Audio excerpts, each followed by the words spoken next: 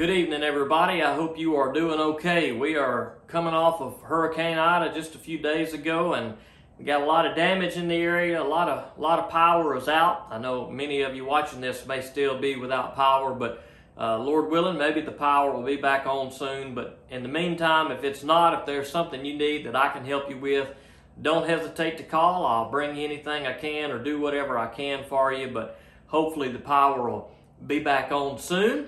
We are going to get back to services Sunday, Lord willing. We had shut down for a couple of weeks. We had a few in the church that had COVID. Everybody's doing well. And so, Lord willing, September the 5th, we're going to start back our Sunday services as usual. So get the word out. If you feel comfortable coming, come on. If you want to be cautious, I understand. You do what you feel like you need to do.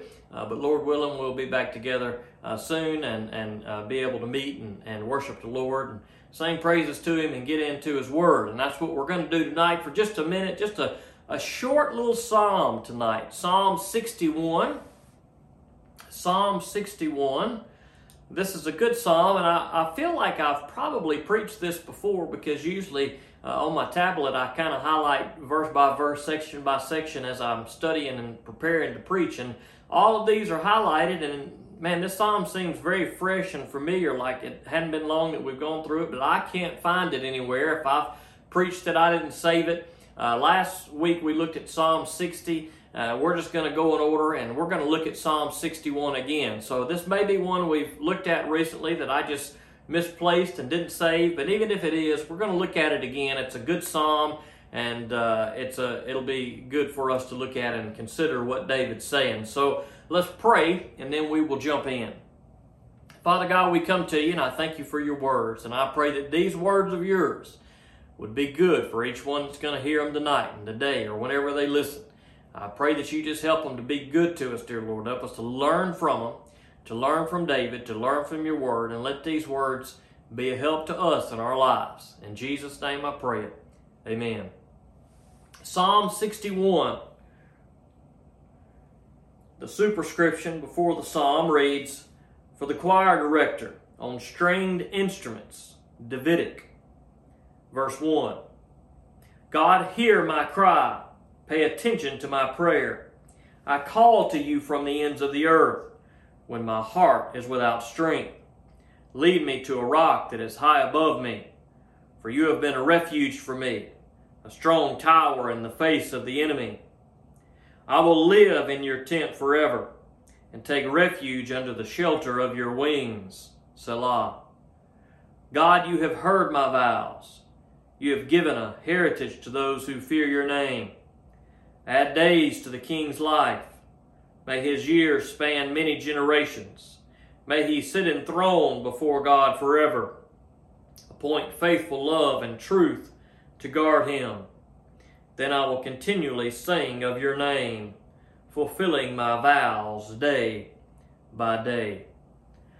Now, when we read these Psalms of David, they are quite beautiful in my opinion. This is David pouring his heart out. David is pretty transparent. He's pretty honest. He's just saying what he feels. And we can learn from David in that sense. Hopefully we pray, and we pray regularly, but it is easy for us to get into the trap of repetition. Now, even if we say the same thing repeatedly, that doesn't mean that that's a bad thing. If it's coming from our heart, even if the same words are uttered, that's okay. But we have to be careful that we don't fall into that trap of repetition as to where we're just saying words. A few weeks ago, we looked at the Lord's Prayer, and we talked about that. That is the best prayer we can pray. That is the prayer Jesus tells us to pray. And so if we want to learn how to pray, we need to start with the Lord's Prayer. But if we want to continue our study and understanding to learn how to pray, well, I think the next best place for us to look are the writings of David, are these Psalms. Many of these Psalms is David is going through difficulties and hardships and sin and enemies that are coming against him. And in many of the Psalms we see David is pouring his heart out to the Lord. And I like these Psalms, and hopefully you will too if you read them, because we understand what David is saying. We can relate to David and what he is going through in some way. And he says here at the very beginning of this psalm, God, hear my cry. Now, how many times have our prayers started out in that same way? Maybe not the same words. We may have not spoken those exact words, but how many times has that been our heart's cry when we go before the Lord? God, I'm calling out to you. I'm crying out to you. God, hear my cry. Sometimes that's how we need to pray. Sometimes that's what we need to do. We don't need to go and use big words or pretend like we're strong and mighty and doing okay. Perhaps we just need to be honest and just open ourselves up with God and say, God, I am struggling mightily. God, I'm crying out to you. So please, God, just hear my cry and pay attention to me. That's what we want, right? We want God to pay attention to us because that's where our hope comes from. If we don't feel like God is listening to us or God hears us, then we'll feel hopeless. So we need to be reminded, one, that we need to cry out to God, and two, when we do cry out to God, He hears our cries. He hears our prayers. And in verse 2, he says, I call to you from the ends of the earth when my heart is without strength. David feels like he is far away at the ends of the earth. He's calling out to God and reaching out to God from this far place where he is. Whatever he's going through, we don't know what he was going through, but he feels separated. He feels far away, maybe from others, and far away from God at the ends of the earth. He is without strength. Can you relate to that? Chances are you probably can. You've probably felt that way before, that you were at the ends of the earth, that you were far away from God, perhaps, that you were far away from other people. And we can get those feelings even when others are around. It's possible to feel lonely even when there are people all around you. When our heart is suffering with sorrow, with pain, with sin, whatever it may be, sometimes we can feel distant from God or distant from other people, or in the midst of our sorrows or our pains or our sins, we feel that nobody understands. We are struggling. I need help, God. And that's when we cry out to God. God, I cry out to you. I don't know what else to do. God, are you there? Are you listening? God, I don't feel like anybody understands. God, I don't know if you understand. But God, help me.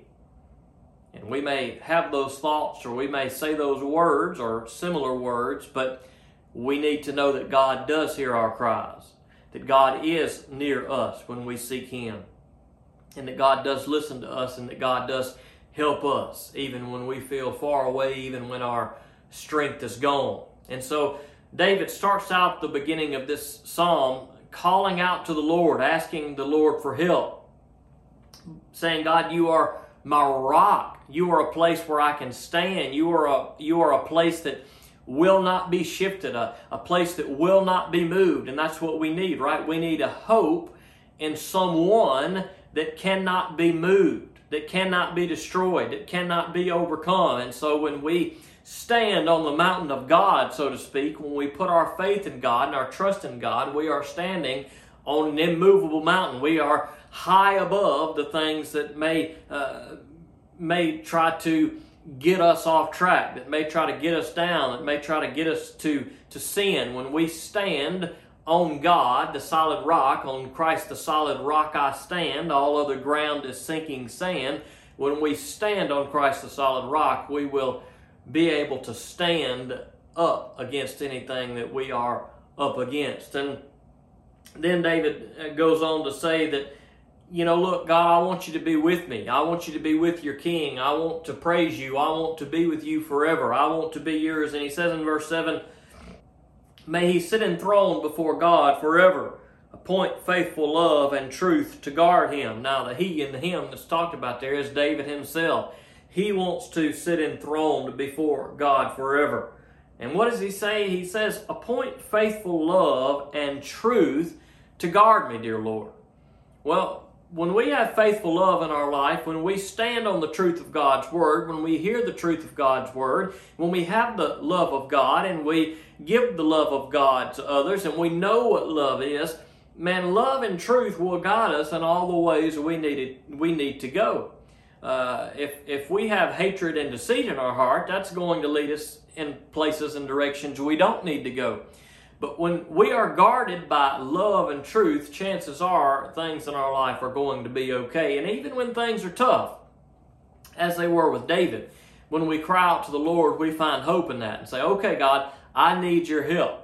I need you to guide me. God, guide me with your love. God, guide me with your truth, and that's going to get me through whatever I'm going through. And then he says in verse 8, then I will continually sing of your name, fulfilling my vows day by day.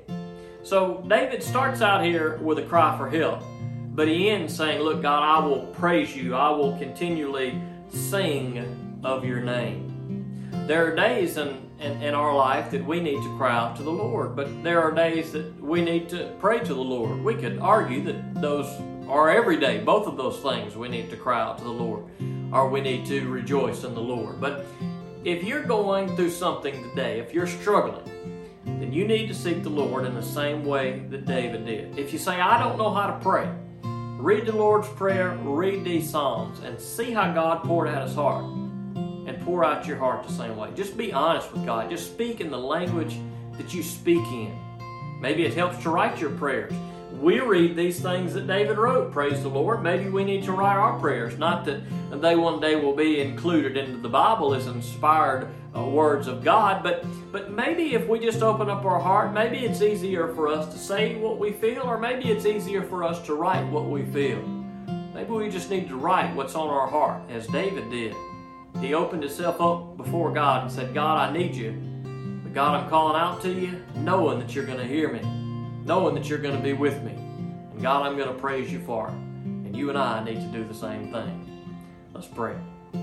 Father God, we come to you and we thank you for your good word. And I pray, God, that we would learn from David's example, that we would call out to you, that we would cry out to you, dear Lord, with all of our heart, mind, our soul, and our strength, God. And I pray that you just would help us to seek Jesus Christ, your Son, our only Lord and Savior, for the forgiveness of our sins, dear Lord. I pray, God, that we would find strength through him, because Jesus Christ is our rock. And dear Lord, David knew that you were his rock. And God, help us to know that you are our rock, and that we can stand upon that rock through Jesus Christ. And God, if someone listening to this or watching this tonight has not done so, God, I pray that they would cry out to you, that you would hear their cry, that you would forgive their sins, and that they would find hope in you, and that they too would stand on Christ the solid rock. And I ask these things in Jesus' name. Amen.